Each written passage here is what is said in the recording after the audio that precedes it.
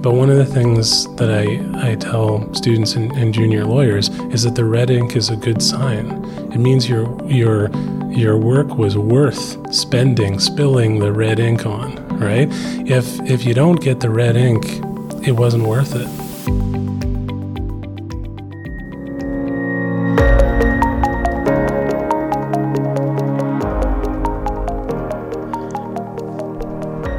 Hey everybody, welcome to another episode of Counsel. I'm Sean Robichaud. In this episode, we talk to Associate Dean Michael Marin, who is at the University of New Brunswick Faculty of Law. This was a really neat interview. I had gone out to New Brunswick to do a talk at the law school, and while I was there, I had interviewed several of their faculty. This was the first of those interviews. Michael was kind enough to come by and meet me at the hotel I was staying at. We had a drink in the hotel bar, and then we snuck into a boardroom that we probably shouldn't have been using, but it was a great spot, and we had a great discussion about his time moving through the legal system, starting off with law school. And what's fascinating about Michael's perspective is now that he's Associate Dean, he's had the full range of experience. He went from, law students like many of our listeners are, to the dream job of working in New York City, then clerking at the Supreme Court of Canada for Justice Binnie. We talk about what that experience brought him, the opportunities that came, and all the things that offer a very broad perspective on what it means to practice law in Canada and beyond, and the options that are out there. Michael had some really great insights to offer. Focusing on the process, not the outcome, is one that resonated with me. And his work that he now does in New Brunswick, not just with the Faculty of Law, but also in the community, and some unique perspectives that he's brought along with his faculty to the practice of law, and in teaching it, in particular, the insights that UNB has to offer in upcoming practitioners in managing mental health in the profession, and some of the other unique approaches and benefits that the UNB Faculty of Law offers. So I think you'll really enjoy this episode. Ignore in the background at times some vacuuming that's going on, and just keep in context that this recording happened in March 2019. So there may be some timing issues to some of the issues we're discussing, but the rest of it is all quite timeless. So here we are with Michael Marin. For me, I guess it goes back to my time as an undergraduate student when I got involved with campus politics, the student newspaper, that kind of thing. I was pretty young. I was 19 years old. And it was my first time ever involved in that kind of thing. So talking about contested issues, getting involved in controversies on campus, maybe upsetting some higher ups in university administration, being a bit of a rabble rouser. And I quite enjoyed that work. I mean, it involved a lot of the skills that lawyers use. So writing, critical thinking, strategy. And at that point in my education, I kind of saw myself going more into public policy, that kind of thing. And so after graduating, I moved to Ottawa and I worked for one of the national student organizations. Did that for a year. Then I went to work for the Ottawa Food Bank, which is an organization that raises money and distributes food in the National Capital Region in a communications role. So what year are we talking about now? We're in 2003, 2004. Okay, so are you in law school at this point? No, not yet. No. So basically, I was doing that kind of work, and then I thought to myself that I'd like to develop these skills further. I was doing a master's degree in public policy at the time, and we had a course that we had to take in public law.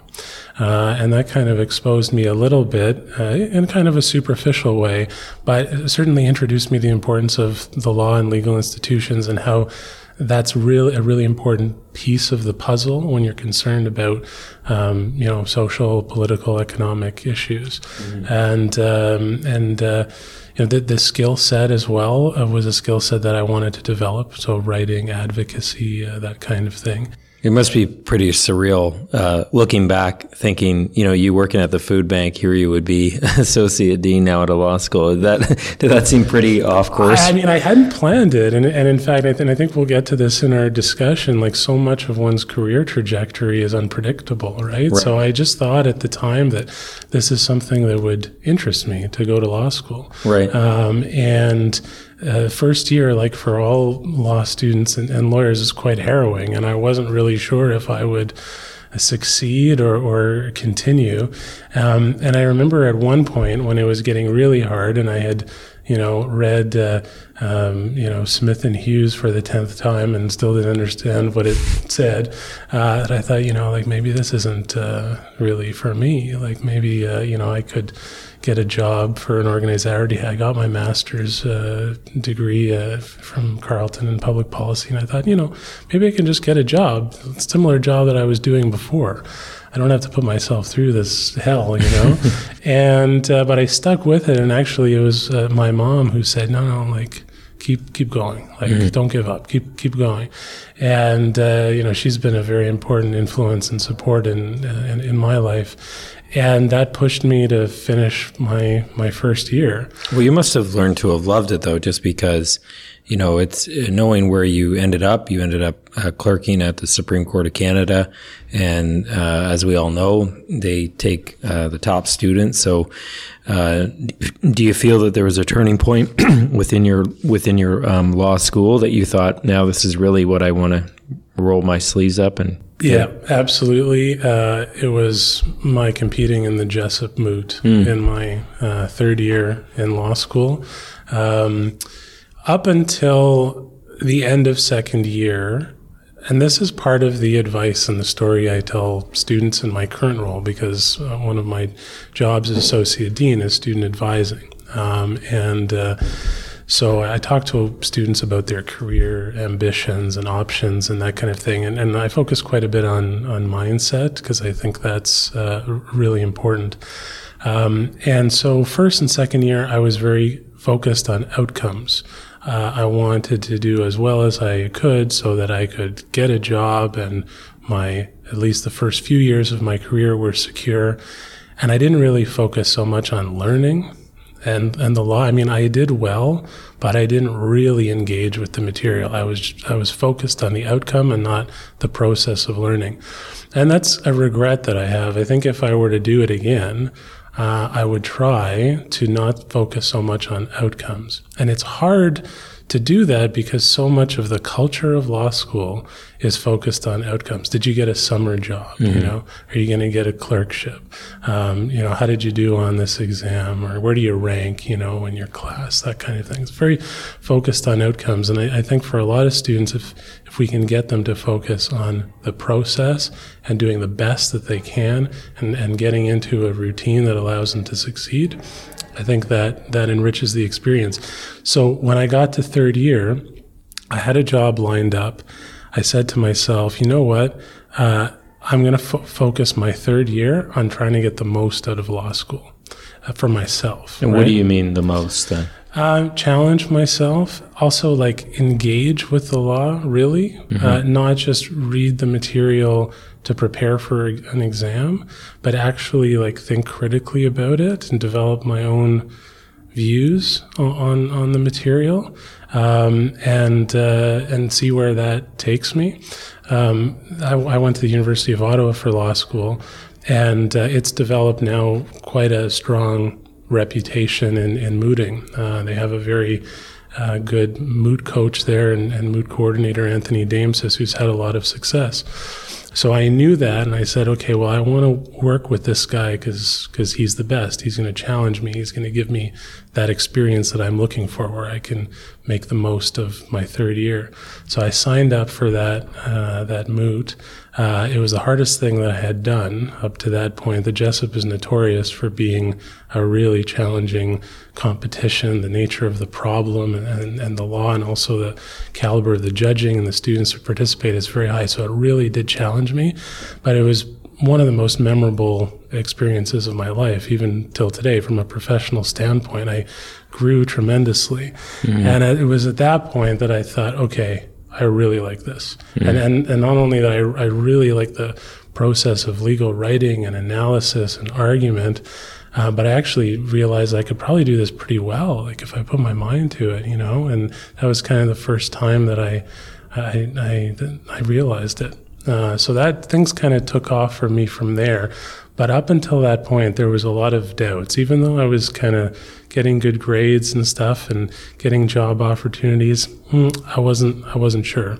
So what would you say, aside from process, to a student who's in a similar situation, who's thinking, I'm having doubts and I'm not finding my groove? If you could go back at that time and say, okay, what advice would you offer yourself or that student? Yeah, I think it's mostly just to be patient with ourselves. We don't have to map out our whole legal career in law school. But it's kind of irresistible, because when you're a law student, people ask you, "Oh yeah, what kind of law do you want to do? What do you want to practice?" And the reality is, like, we'll probably change many times. Like if someone would ask me in my first or second year of law school whether I would go into legal academia and now the administration of a faculty, no way. I wouldn't have known that I would have ended up practicing for a time in New York. I just wouldn't have been able to predict it. A lot of these things happen just by accident a lot of the time. Opportunities present themselves. I mean, you have to work hard to create opportunities or put yourself in a position where you can capitalize on opportunities. But what opportunities actually present is very hard to predict. So, but oftentimes students worry a lot about that. And I would just encourage them to be patient with themselves, and again, focus on the process, because it's doing the process well, getting the most out of your time in law school. That's what's going to put you in a position to take advantage of opportunities that present themselves.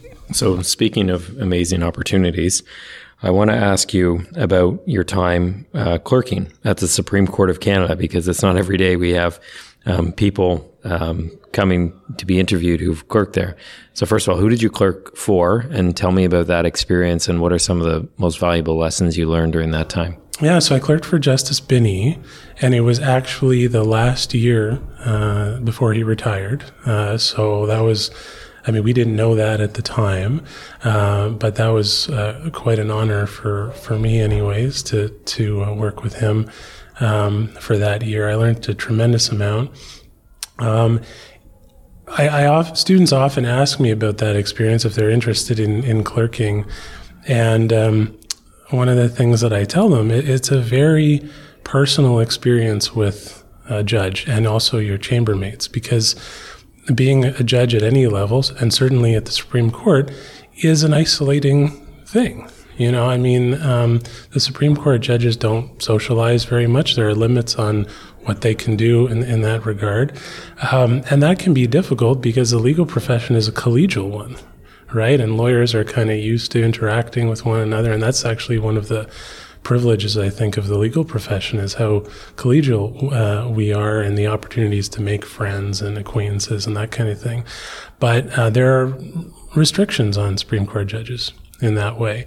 And so when you're a clerk, the chambers, so with us, it was Justice Binney, 3 clerks, a judicial assistant, and a court attendant. And we were like a little gang, we were like a family for a year, right? And that's very, very special, and you learn a ton. Justice Binney practiced law for 50 years at the highest level, all kinds of different cases and settings, and you just learn a ton from someone like that. And probably the thing that I learned the most from him, just in terms of process, or how he did his work, and I share this with my students because one of the skills that I think is lacking in law students today. We need to do a better job of teaching it as legal writing. And Justice Binney is known for being an excellent legal writer. And that's something that he worked very hard at. Even after so many years in practice, he would do multiple drafts of his judgments, sometimes much to our frustration because we're assisting him with that. But what you realize is, wow, the people who are at the top of their game in a particular endeavor, and here it was legal writing. I mean, he didn't take it for granted. He didn't rest on his laurels, like up until the very end. And he's probably still doing that. He's active in practice. He's painstakingly going over drafts over and over again.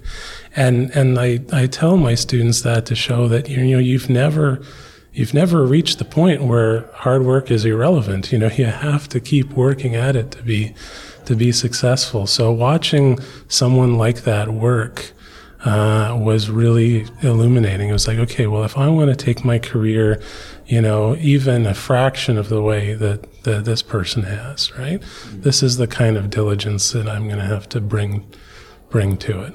Yeah.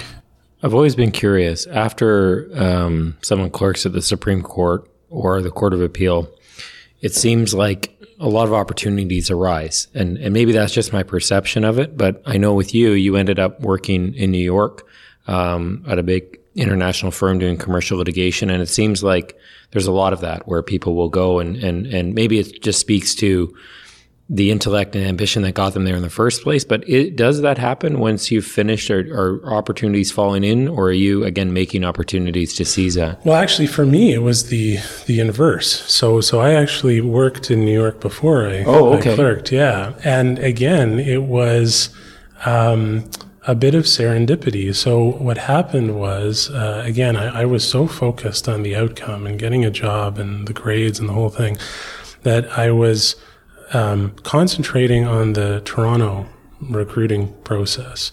So I had OCIs lined up for that. And I got an email from our faculty career office saying that there was a law firm from New York that would be interested in getting some applications from students. And I remember seeing that email and looking over at my dresser where I had one extra copy of my resume and cover letter. It was just sitting right there. And I thought, I might as well put that in, this email just so happened to land in my inbox, so I drafted a pretty quick cover letter. I didn't know very much about the firm. I submitted it and then met with the partner who happened to be a University of Ottawa alumnus. We hit it off. I went for an interview in New York and I got hired.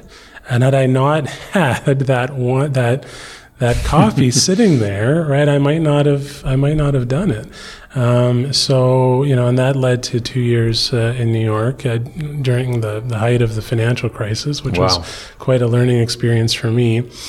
But I had regretted, because I was so focused on, again, like getting a job and getting my career going, I regretted that I hadn't applied for a clerkship, particularly after my third year. I thought, I would have really liked to do that. And I hadn't applied. And then I also knew that it's not typical that people will clerk after a year or two in practice. Like what you more typically see is a year in another clerkship or maybe articles, but this was a little bit outside the norm. And so I thought, maybe I wouldn't be competitive or not what they're looking for, but I decided to go for it anyways. And I'm sure you'll get to this in your questions later on, but one of the things that happened is that, so I did the interviews and I didn't think I got it. So I went to the gym.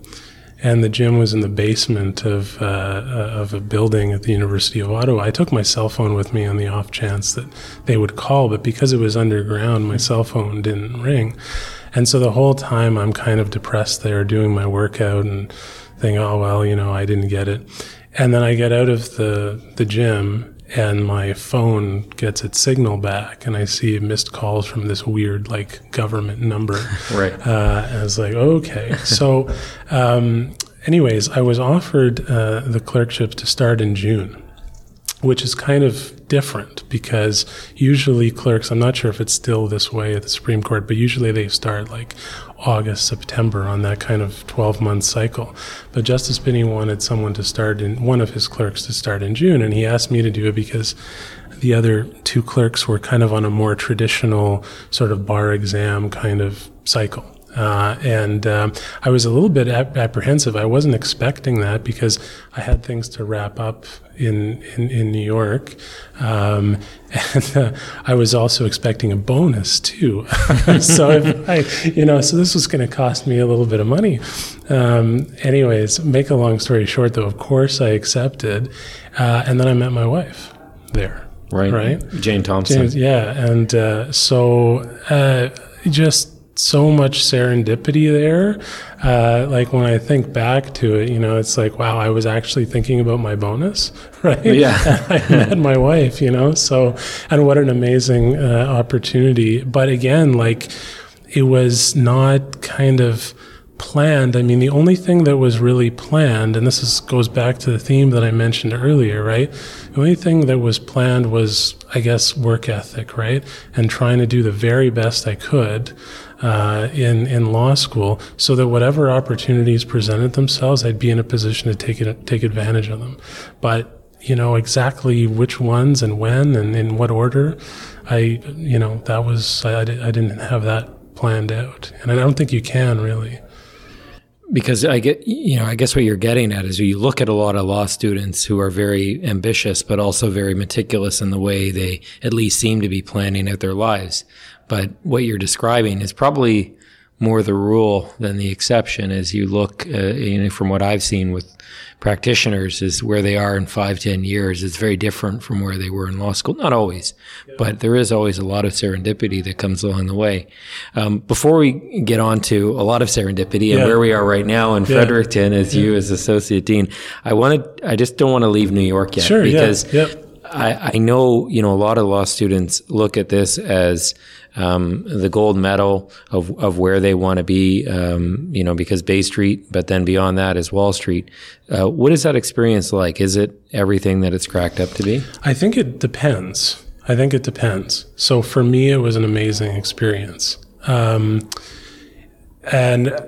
it was a difficult time because when I joined the firm as an associate in the late summer of 2008.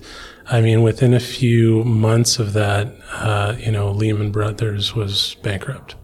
And that just sent things into a downward spiral. Was it just chaos at the firm? Absolutely. Wow. And at the time, I didn't really understand what was going on. I was quite naive. Like, I thought, and I guess most junior lawyers who are go into large corporate practice probably are too. They don't really understand what makes these places tick, and so it was a little bit disconcerting, right, to see all of our clients' fates so uncertain and what was going to happen, and some support staff were starting to be terminated, and so that was difficult to see. That was actually the first time that I had witnessed that kind of thing in my career. I was still really young, I was like 20, 25, 26. So I hadn't worked long enough to go through a recession like that and see people losing their jobs. And so that was difficult. One of the things that happened to me when I was very fortunate, and this is why I think it's so important for students to focus on their skills in law school, like focus on the process, not the outcome, because it's the hard work in the process is going to save you. I was working on a file. It was actually a pharmaceutical patent case. Our litigation department was commercial litigation and intellectual property. And I was supporting a senior associate on this particular pharma patent litigation.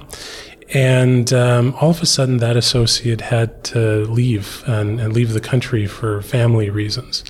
And there was a lot of work to be done on the file. And the partner, who I was quite terrified of at the time, called me to come to his office and said,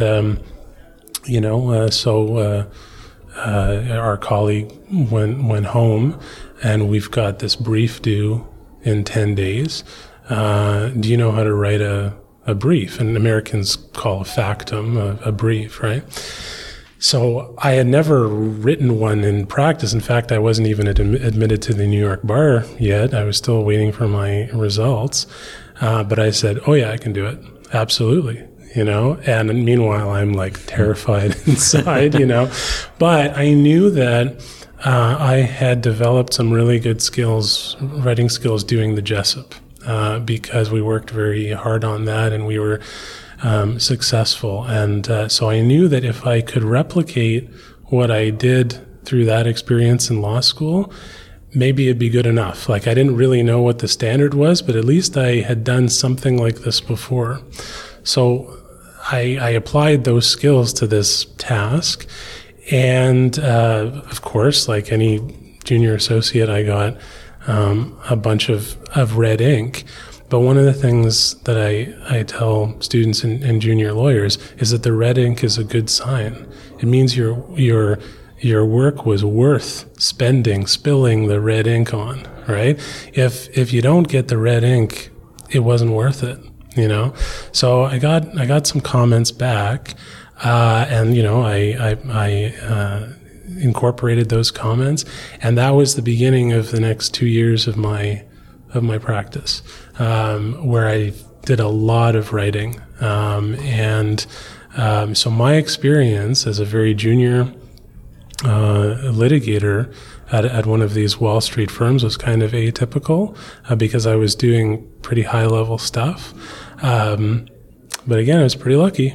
It was an opportunity that presented itself.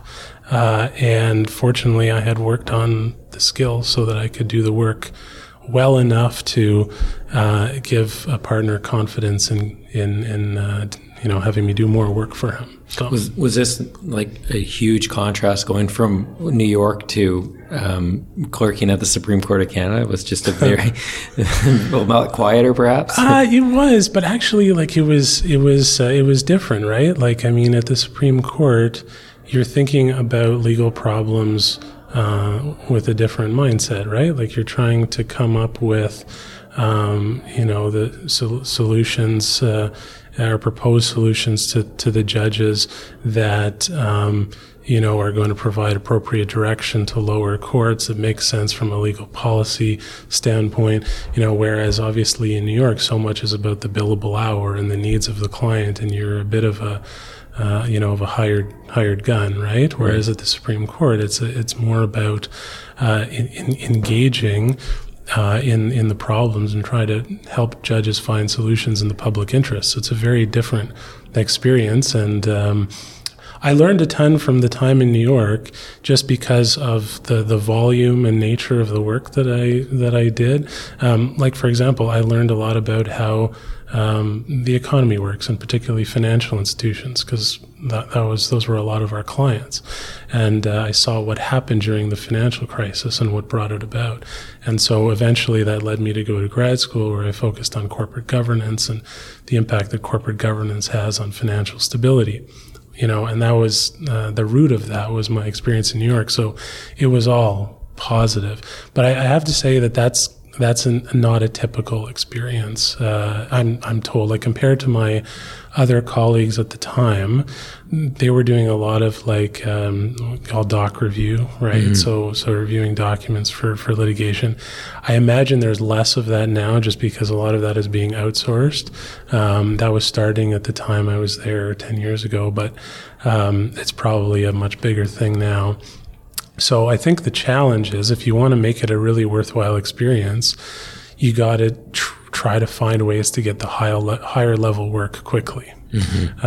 And that means, trying to build relationships with partners who you could see doing work with, who are active in areas that interest you.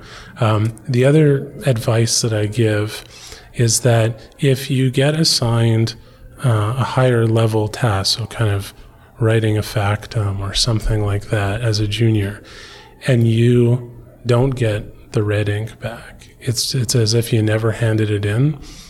You have to realize that you have a problem there. You can't just assume that everything is fine and just wait for the next assignment to come.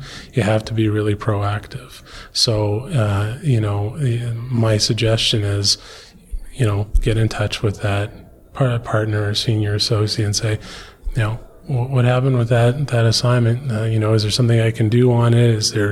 Was there some problem? I want to learn. I want to get better. You have to be diligent that way, because opportunities aren't just gonna come to you, and it's not, it takes time to get to a level where you're doing that higher level work well. So that initial kind of maybe false start, that's nothing to get discouraged about. You just have to keep going forward. But the nature of these busy practices with the billable hour targets is not all of the senior associates and partners are going to have time to reach out to you and mentor you. Like, you got to take charge of your own career. If you're not getting the opportunities, you can't just sit in your office and wait for them to come to you. You have to go and get them, because the way those firms work is, if you haven't developed like most people are not going to make partner there. At least that was the way it was at my firm.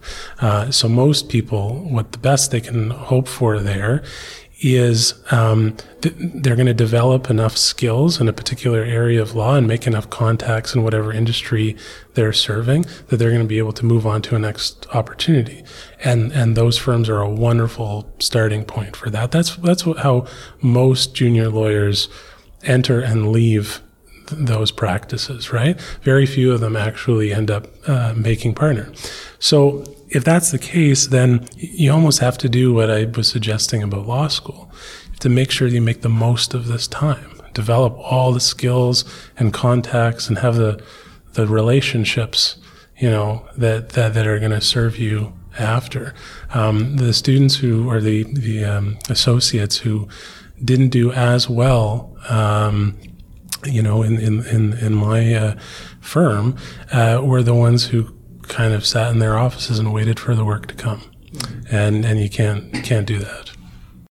So after you're finished your clerkship, was it straight into academics from there, or did you end up doing some post-grad work after that? Well, it's funny. So I did the clerkship, and I really wanted to come back to Canada and practice law. And I was actually keen to have clients who were human, because I had done so much work for corporations, and at the level that I was at, still quite junior, I wasn't meeting the principles, right? I was, a cog in the wheel. And even though I was doing work that I found very interesting and fulfilling, I wasn't, I wasn't interacting with decision makers. I wasn't dealing directly with the client. And so I wanted to have that kind of experience. But I actually found it really hard looking for work. I wanted to be in Toronto, looking for work at the types of litigation firms, civil litigation firms that I was interested in. They were pretty small practices compared to the one I was coming from. The people who were most keen to employ me were the big corporate firms. And that's the experience that I had in New York, and I wanted something different. I wanted to, as I said, interact with clients, get in the courtroom, develop a different set of skills.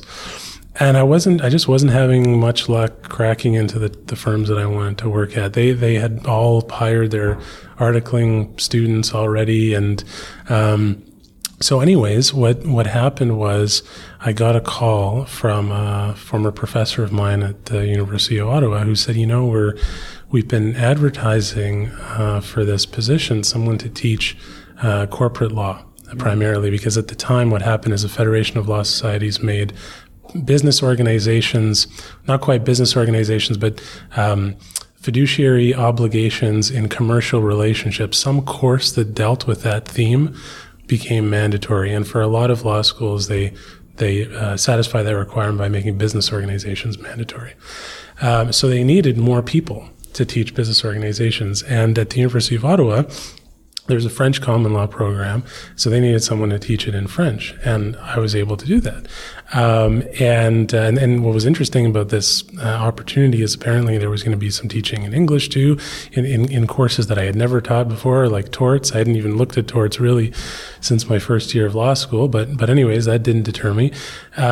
So my professor said, we've been trying to find someone, but we can't really, and it's not surprising. It's such a niche thing, right? Business organizations in French, that's kind of not typical.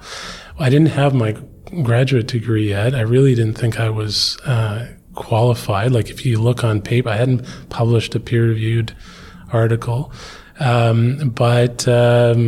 I needed a lot of reassuring to apply, because I didn't want to, like this. I really thought I was out of my depth. Like I think it's important to take chances in one's career, but here I thought I hadn't planned for this at all. So no LLM, no peer-reviewed publications, and never taught a course before. I really only had practice experience in my clerkship, and actually not a ton of practice experience. So, but anyway, so like, no, you'll be a competitive candidate. It's worth a try, And so I applied, and I don't think they had anyone else really, like it was just such a niche thing that, that I ended up getting hired. And then what happened was I did my LLM after that. So I deferred for a year, did the LLM, and then came back. So any thoughts of ever going back to practice? And if so, even just as a fantasy, what do you think your fantasy firm would look like? What would you, if you were forced tomorrow to say, you know what, Michael, you have to go into practice, what would your fantasy firm look like? So actually, I talked about the Jessup, which I did in third year, and my teammates on that team are my best friends. So there's cool? three others, and we often fantasize about going into practice together. To get the dream team back. That's how it's exactly what we say, because we're a bunch of nerds who are constantly trying to relive the glory days. Right. No, I mean, that would be pretty cool. Yeah. To kind of practice with a group of people. And what's nice about that group is I know them, right? We're really close. They're all super smart and accomplished. We've worked well together before, and so that's kind of a fantasy of mine. It'll never happen. We're in different cities now, Sure. But that would be pretty cool. But staying kind of in touch with practice, though, is something that's always been part of my career, like even though I've primarily been focused on teaching and research. So when I started teaching at the University of Ottawa, one of the things that again I regretted a little bit is I never had that opportunity because my intention in coming back to Canada was I'd get a job at a litigation boutique and I'd get on my feet and develop that side of my skills. And it wasn't going to happen, or it looked like it wasn't going to happen. And so I decided to just like take a few files on my own, like as a sole practitioner, which was pretty intense, nerve-wracking.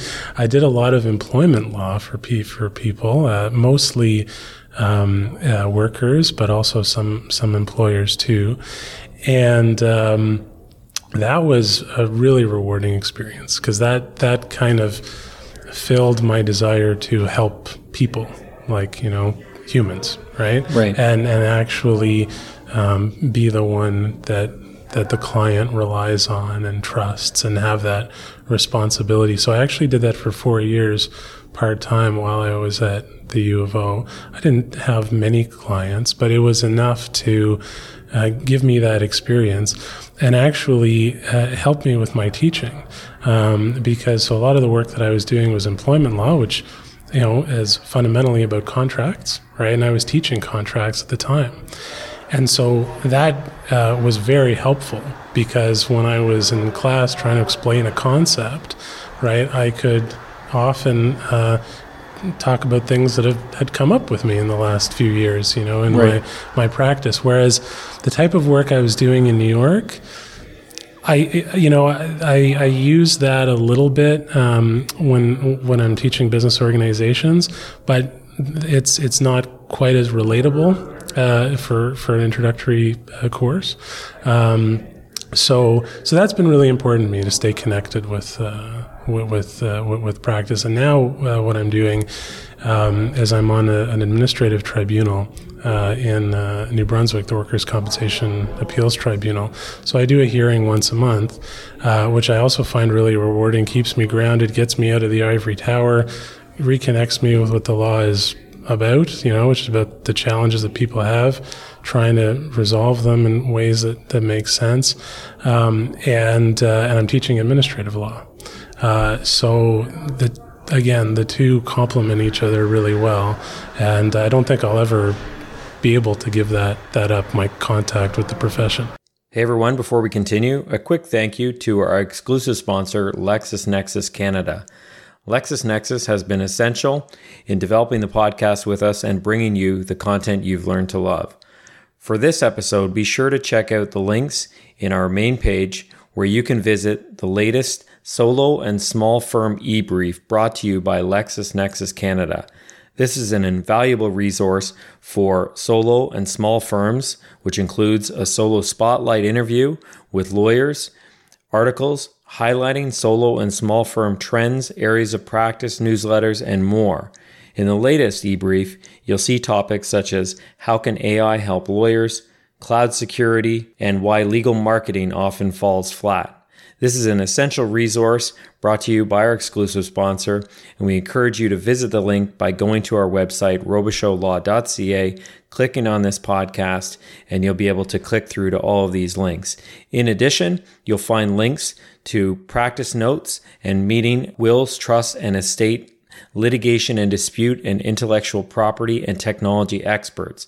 On this page, there's profiles and interviews of some of the top litigators and practitioners in this area. These interviews are fascinating, and I encourage you all to go and read them. And you'll also find a link to the 3-part series on wills, trusts, and estates, Digital Estate Myths. So thank you once again to LexisNexis Canada for bringing this wonderful content, and thank you for your ongoing support. And with that, back to our podcast. So let me ask you then, blending those two concepts together, what do you think practitioners could learn from academics and vice versa? You have the benefit of having both perspectives. What do you feel you draw upon when you're dealing with either? Yeah, so the other thing that I do a lot of, and particularly when I came to New Brunswick, is I do a fair bit of professional development. So any opportunity that I have to go to a CBA conference and give an update on corporate law or administrative law or anything that they're interested in, really, I take that opportunity. I think one of the things that practitioners could benefit from in terms of engaging with academics is that, practitioners, and I know this from my experience from practice, we rarely have the opportunity to take a step back and reflect on, the fundamental legal principles, the policy issues behind the cases that we're dealing with. I mean, our clients have limited resources. We want to achieve outcomes for them. There's all kinds of procedural and practical constraints, right? And we just don't have the luxury to do that. Legal academics spend all of their time trying to think about those problems and those controversies in the law. And, so I think if there were more opportunity for dialogue there, it would be really beneficial. So that's something that I try to do with some professional development. And there's practical benefit for that kind of thing. Like, unfortunately, I think some of, and I've come across this attitude amongst lawyers as well as a lot of legal academics are very theoretical or out of touch with practice and that kind of thing. Most of the practitioners or the academics that I've encountered actually have a fair bit of practice experience, one way or the other, and spend a lot of time thinking about trying to solve practical problems. They're the type of problems that practitioners aren't able to devote a lot of their energy to, but they're the problems that are shaping their practice. And so, an opportunity to learn from someone who spends their day thinking about those issues, I think is worthwhile. So big picture question then, along those lines perhaps, is we see demands and skill sets for lawyers in 2018 very different from where we were 20 years ago, even 10 years ago. And for law schools, you as an associate dean must be always thinking ahead, trying to figure out where we're going. In particular, there's been some discussion as of late with the Law Society bencher election in Ontario, and some lawyers have been calling upon the Law Society to deal with the articling problems that many face in the LPP program. And some have even gone so far as suggesting that law schools need to recalibrate and perhaps make the third year more practical, akin to what we're seeing at Lakehead right now. What are your thoughts just generally of where law schools are going, what pressures are coming back from law societies, if any? Yeah, it's actually something that we're dealing with as well at the University of New Brunswick, because we've embarked on a strategic planning process where we're trying to figure out what our direction is going to be for the next 10 years. So I've actually done a fair bit of thinking about this. One of the things that concerns me about this debate is that it's really hard for us in 2019 to think about what the legal practice is going to be in 2029 or beyond. And so there's a risk in focusing too much on the latest thing, and making sure that we have a course on this particular thing because we know that that's going to be what lawyers need to do 10 years from now. I don't think anyone can predict that with certainty.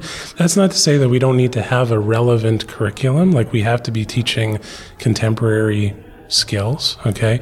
But I think it's dangerous to try to forecast too much, right? I think it's probably better to focus on core competencies that are going to be necessary regardless of what direction the legal profession takes. So things like critical thinking, right? Analytical skills, legal writing, communication skills, professionalism, resilience, right? I think those things are going to prepare students for the change that's going to come. I don't think we do a great job on all of those things. I'm talking just generally in law schools. There are a lot of issues around mental health for lawyers and law students. I think we're going to have to come to grips with that. And so one of the things that we've done this year at UNB is we've devoted a significant portion of our foundations course, which is actually our introduction to law school for law students, basically a whole day on mental health, and looking at mental health as a professional obligation. So the idea is that lawyers have an obligation always to make sure that they're competent to discharge their duties. So that means that a lawyer has to be in tune with their mental health needs and status. And if they're not doing well, then they need to get help proactively to make sure that they're going to be able to meet the demands of the profession, right? So that's something that we're trying to promote quite a bit. Making sure that people with mental health challenges have access to legal education through things like accommodations, that's always going to be important. But the other skill set that we're trying to instill as well is that you can take charge of your mental health, whether you have a mental health issue or not. That is your professional obligation, right? That's actually, that can be empowering for students. And we've worked a fair bit with our counseling center on those principles. I think that's great, and I've never heard of a law school taking that sort of initiative.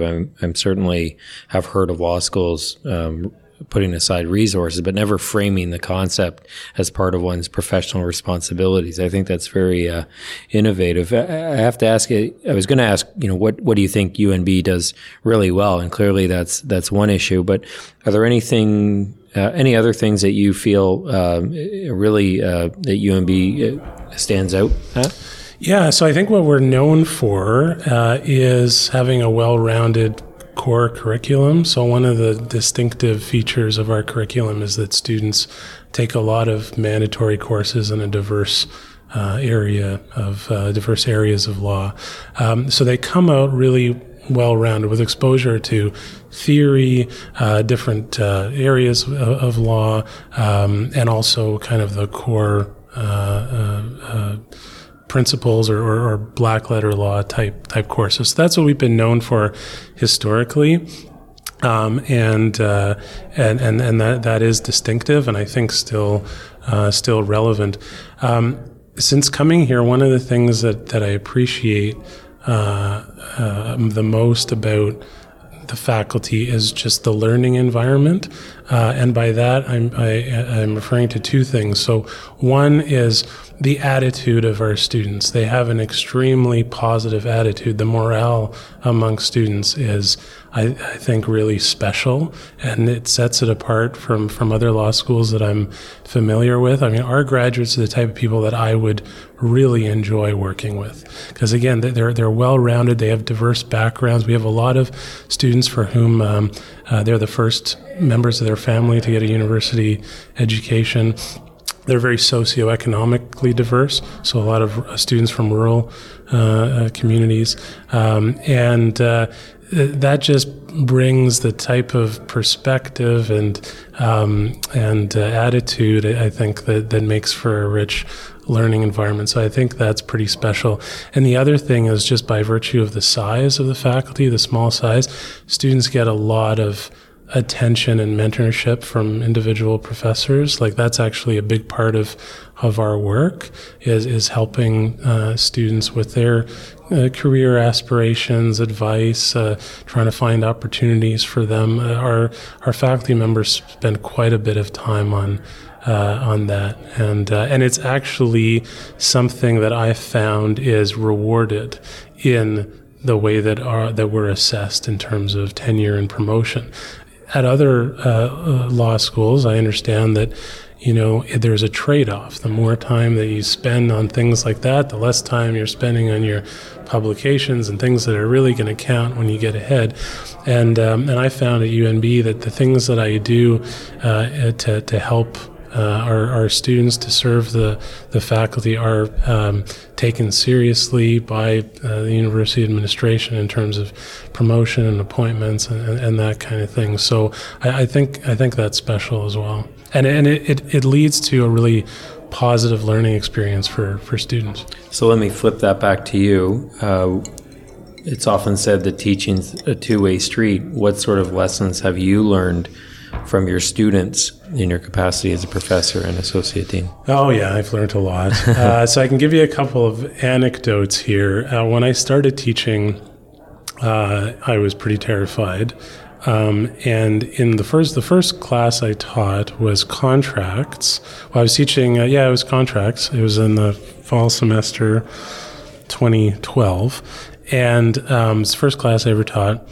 And there was a student in that class who was really giving me a hard time. I think he wanted to challenge me or push me, and I mean, I was pretty young. I was 30. I guess I looked young, and so he thought, okay, well, I'm going to show this guy who the smartest person in the room was. And the way that I dealt with that was I was very deferential to this student, even though most of the time his comments were not really on point. I was just very, very deferential. And, oh, well, that's interesting. And I spent a lot of time on his interventions. And a couple months later, or a month later, a few students came to my office. And they said, the reason why we're here is to learn from you. And you need to kind of take charge of the class, because you're the professor and you're spending an awful lot of time on this guy. We actually want you to teach us the material. And that kind of woke me up, and I talked to some colleagues, and they said, yeah, you got to take control of your class. And so it was those students coming to me that got me to realize, okay, like I have to do a better job controlling the class, getting through the material, staying on point, and that kind of thing. So they were teaching me how to teach, really. And that was kind of my first encounter with that. And then another class of my first year teaching, I taught torts. And I had a guy in the torts class who was a retired naval officer, wonderful man. And he must have been in his 60s, and he had retired. And I think was living like in Florida or something. Like he was having a wonderful life. And for some reason, the guy decided that he should move back to Ottawa and go to law school. And so, here we are in my torts class, and there's this gentleman who is twice my age, has all kinds of amazing life experience. It's a little intimidating, but he was super respectful and wonderful. And then we got to talking about a case called Matthews and Horsley, which is a case involving negligent rescue on the water. So basically, there was a captain of a ship who invited some friends on the boat, and they were drinking, and one of them fell over, and then the other one fell over, and then the captain tried to turn the boat to rescue one of them. And anyways, the guy died, and so there was a lawsuit, negligence, and the issue had to do with duty of care. And I'm trying to explain the whole turning of the boat, and the different parts of the boat. And I look at this student, and he's just like mortified, like he's just, really, you're getting it all wrong. But he was so polite, that he wouldn't say anything.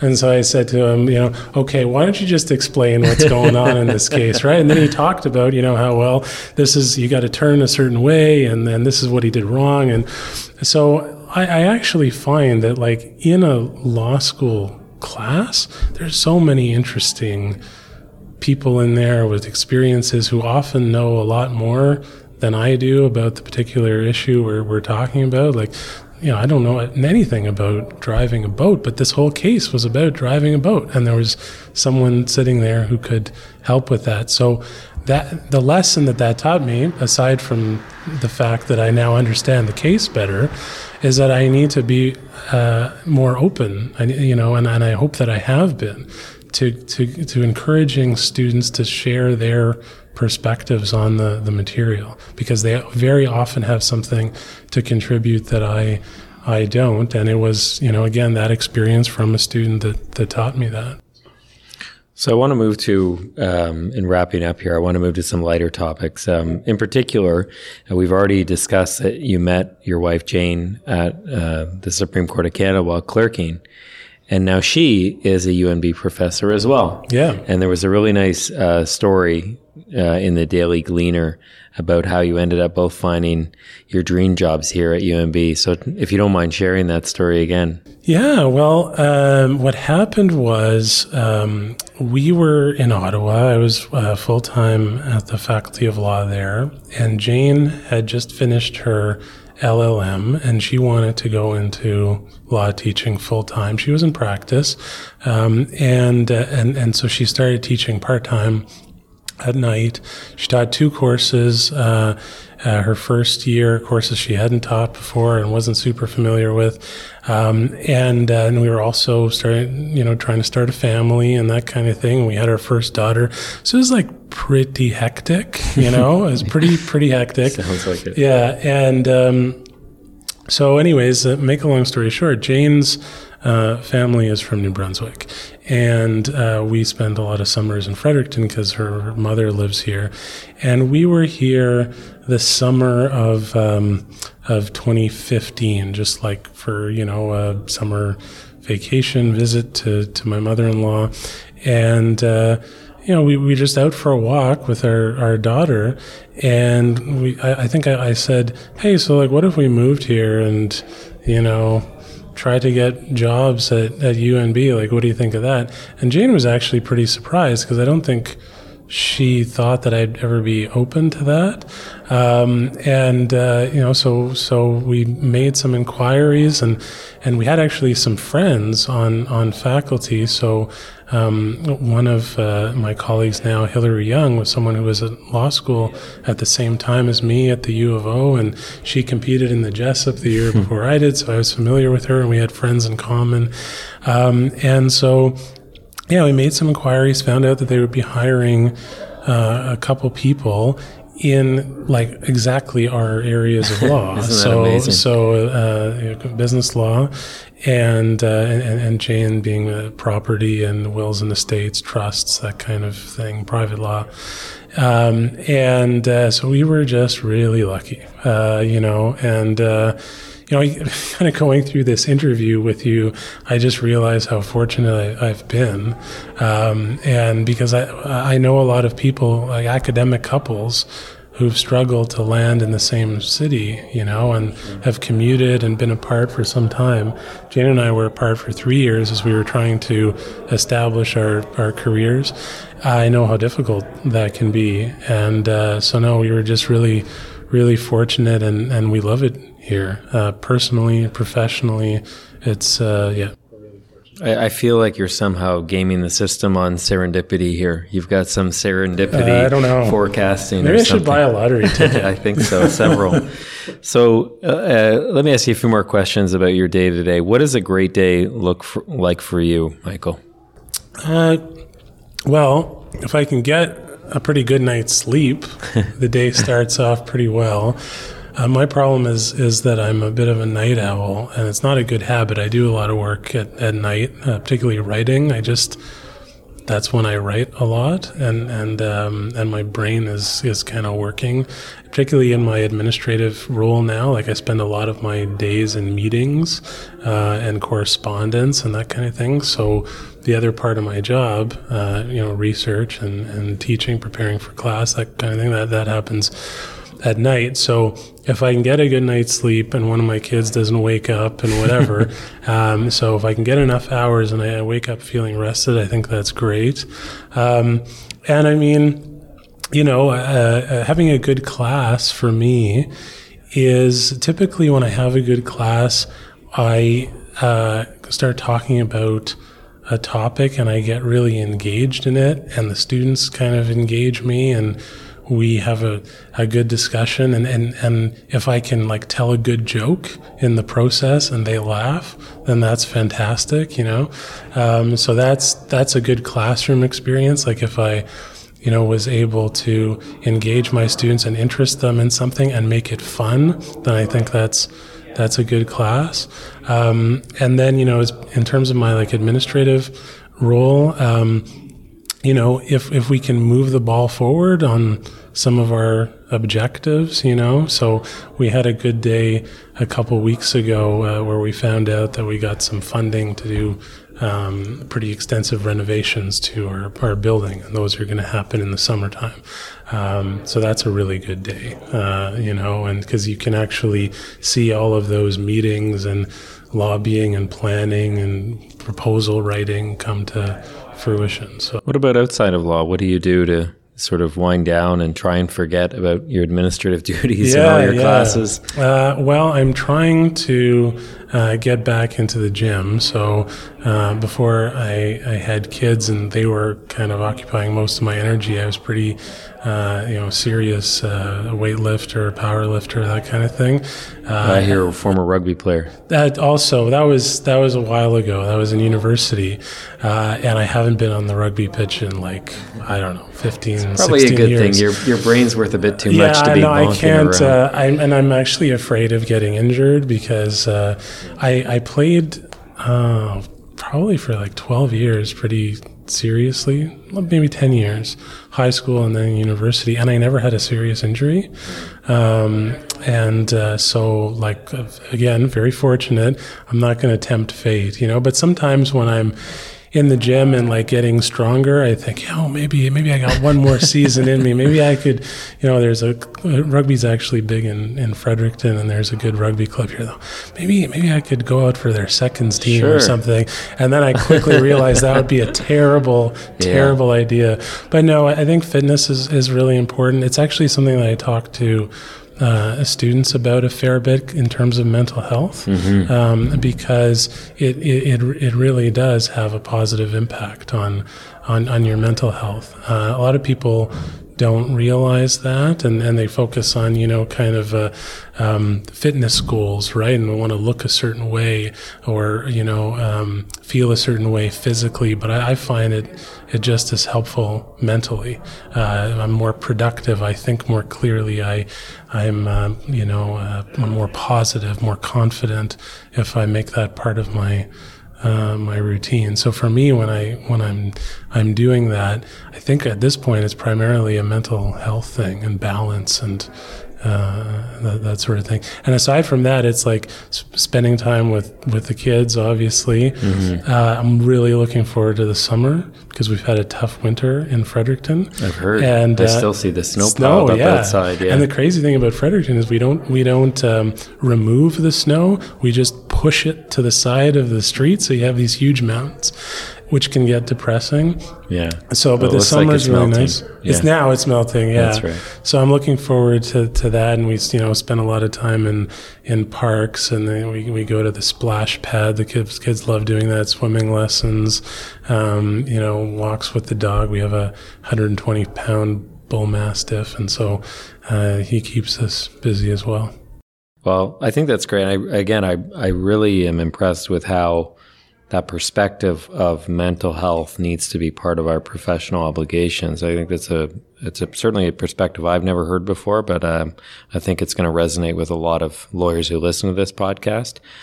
So my last question to you, Michael, is a bit of a tweak to the question I normally ask. And the question I normally ask is, if you could run an ad on the Stanley Cup Finals with the Canadiens and and the Leafs, what would it be about the law?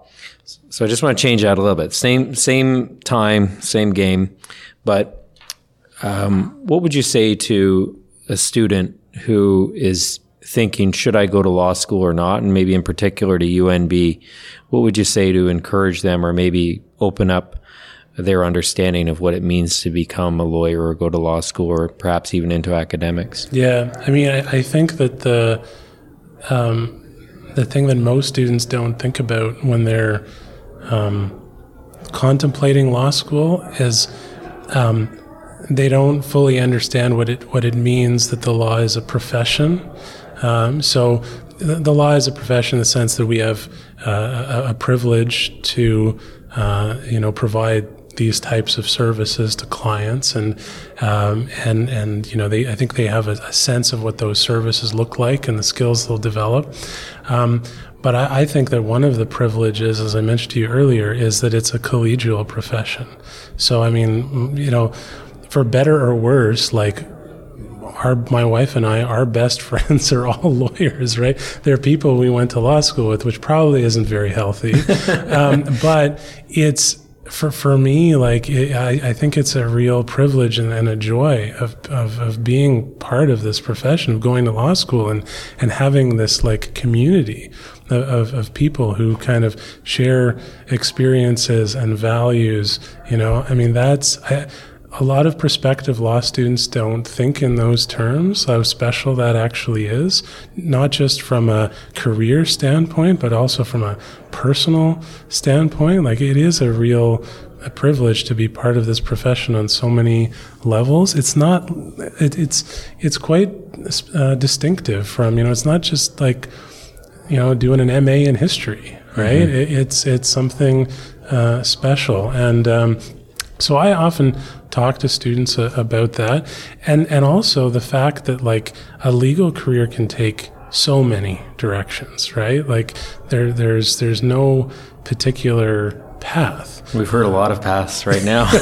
Yeah, exactly, right? Like you can't, and oftentimes this is everyone knows about this. We get admissions essays where students say they want to do a particular thing with their career. And well, if they go back and read that, they realize after 5-10 years that they're not doing anything of the sort, but that's fine. That's totally fine.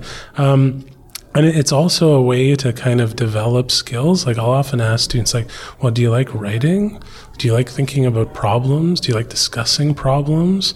And, if they say yes, well, law school helps you get really good at that.